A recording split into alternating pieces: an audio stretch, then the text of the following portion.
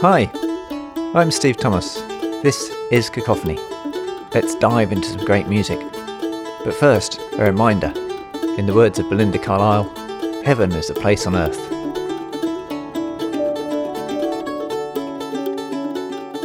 What does music do for us? What's it for?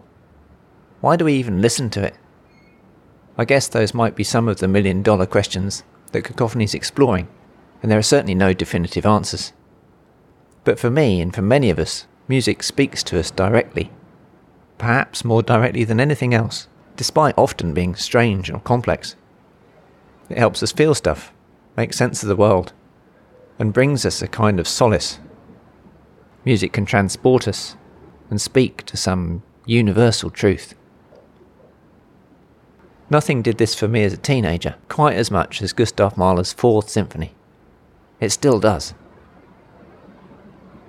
Mahler wrote around 10 symphonies in the late 19th and early 20th centuries, and they're all considered major artistic statements.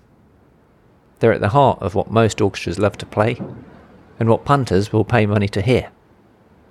They stretched what was possible in all sorts of ways, longer, louder, crazier, setting out to be more all-encompassing than anything written before. But back to teenage me for a minute.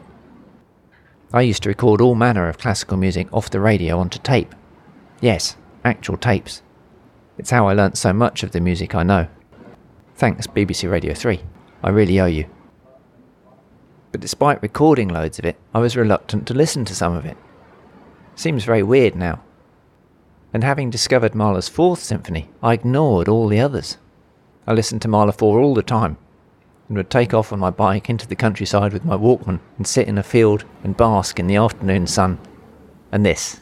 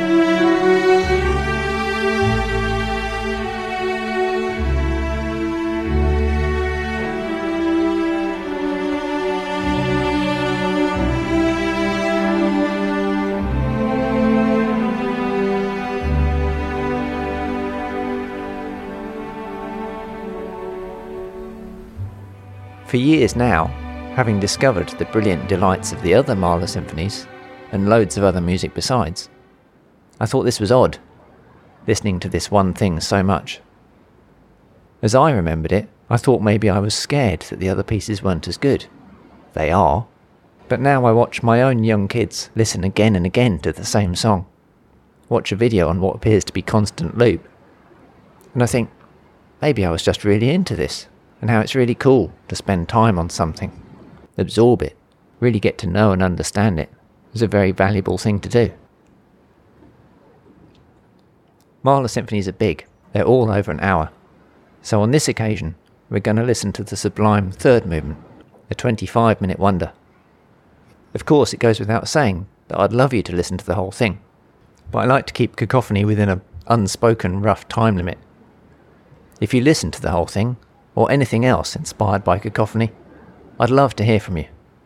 Drop us an email to steve@cacophonyonline.com, leave a comment on the episode page online, or via Facebook or Twitter. I'd love to hear what you're enjoying, discovering, how it makes you feel. So now to Gustav Mahler's 4th Symphony, this piece that meant so much to me as a youngster, and still does. As well as big symphonies, Mahler wrote a big chunk of songs. That's pretty much it, actually. The 10-ish symphonies and about 45 songs. One of these, the heavenly life, das himmlische Leben, was going to be the culmination of his third symphony.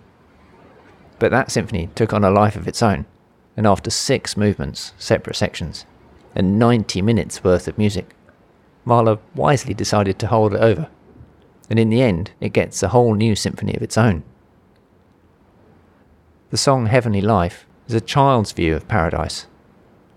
There's singing, dancing, peaceful existence.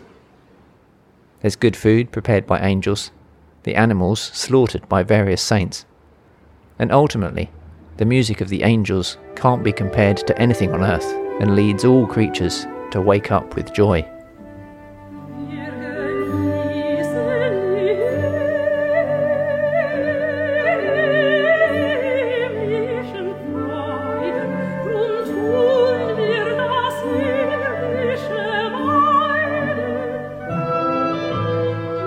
The song is by turns simple, a bit macabre, but always heartfelt. As the conductor Ivan Fischer puts it, this is a child's view. It's not a childish view. Mahler was insistent about this, writing on the music, not a parody. We live in a childist age, where the views of children are often discounted or ignored. We're so used to hearing phrases like, be the grown-up in the room, or accusing adults of childish behaviour, that we forget that children so often just tell it like it really is, simply, directly, without worrying about what people will think or how they'll interpret what they're saying. So I like the fact that Mahler sticks up for the child's innocent view here. So the last movement of this symphony then is heaven, but in this piece at least, you have to go on a journey to get to heaven. The slow third movement is the last step. It starts oh so quietly, relaxed and serene. It's music that gradually, beautifully unfolds. There are so many terrific corners in this piece that I love. The way the solo oboe takes over the theme from the strings a couple of minutes in.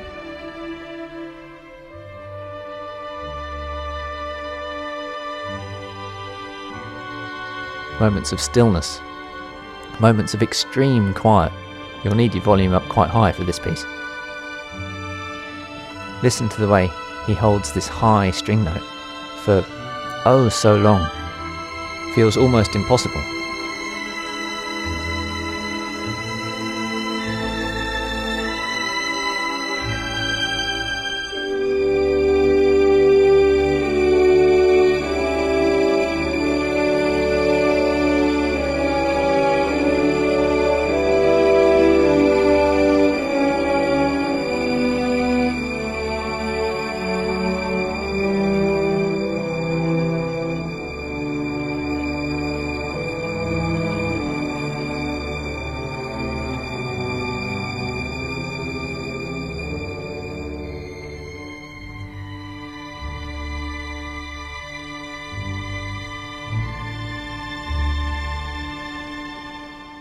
Mahler gives his players huge amounts of tiny directions, so there are little holds up and movements forward and shifts in tempo all of the time.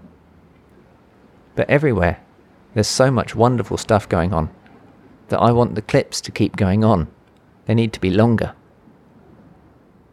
And honestly, it's hard to know which bits to pick out, because Mahler's always doing something new, something fresh, something interesting in every moment. There's no simple repetition of the same material. When it's not serene, this piece is searching, urgent, sometimes pained. All human life seems squeezed into this piece of music.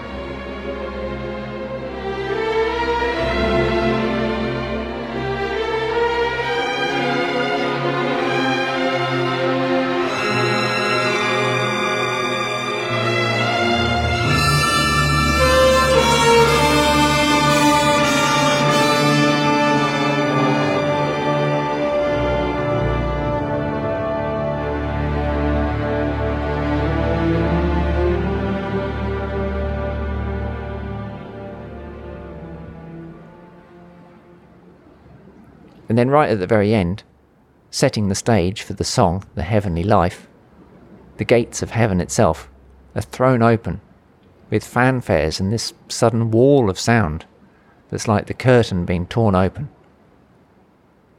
What's music for? To take us to heaven. But the thing is, heaven is here. We can have it now. We just need to tune in. So let's click on the link in the show notes and have a listen to the third movement of Gustav Mahler's Fourth Symphony. And when you come back to Earth, drop us an email or a comment and let me know what you think. All the contacts are in the show notes too.